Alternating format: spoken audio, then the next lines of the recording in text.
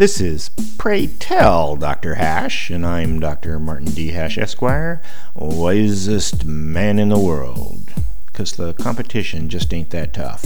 And these are things I wish someone had told me. Today's topic, systemic risk. Reminding people that no one can predict the future is a fool's errand. Getting a glimpse into what will happen next is one of life's biggest entertainments. That's why soothsayers, such as public intellectual Nicholas Taleb, gets away with his ridiculous systemic risk argument. That hogwash reasoning is often central to the "we must do something about climate change" refrain, and goes like this.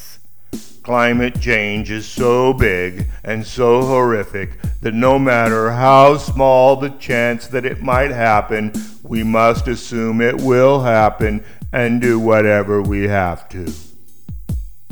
It's not just the fortune-telling that undermines such dishonest reasoning. It's the applicability to almost anything.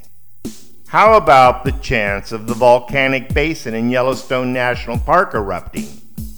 Or the Great California Earthquake? Or a meteor strike?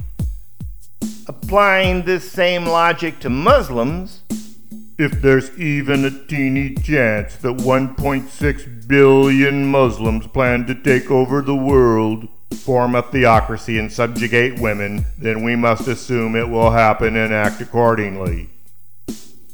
Systemic risk arguments sound plausible to the illogical, but it's an easy step to preparing for space aliens attacking Earth. For more, see my website at martinhash.com.